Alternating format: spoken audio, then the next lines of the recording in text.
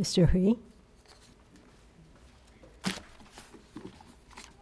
Hello, board members. My name is Jonathan Hui, and I'm here to talk about inclusiveness within the Drew Montessori program, which my daughter, Eliza Jessie, is a part of.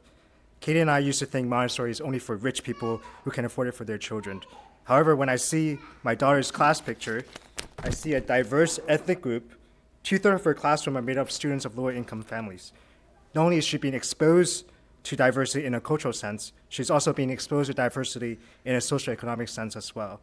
In addition, the multi-age setting allows Eliza to learn from her peers and learn how to be a role model. She knows how to listen, how to lead.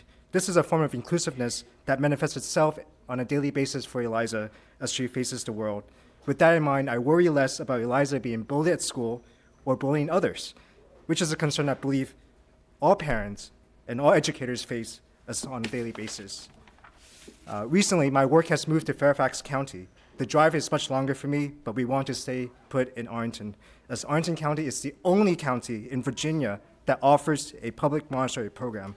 However, if the Montessori program is diminished in any way, then it makes less sense for my family to be in Arlington. There are 2 rules I live by.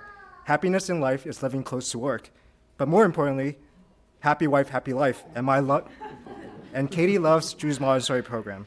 If Arlington wants to increase its revenue, it needs to have attracting points for people wanting to move into this county. What better point to highlight than the public Montessori program? If anything, we should add resources to this unique program, not take resources away. If you want to attract Amazon HQ2, this program should be front and center for potential workers who has families. Board members, I know you all are stuck between a rock and a hard place, but please don't cut the assistance. This is not a sunk cost. Please choose to invest in Arlington County's future, and more importantly, invest in our children's future. Thank you.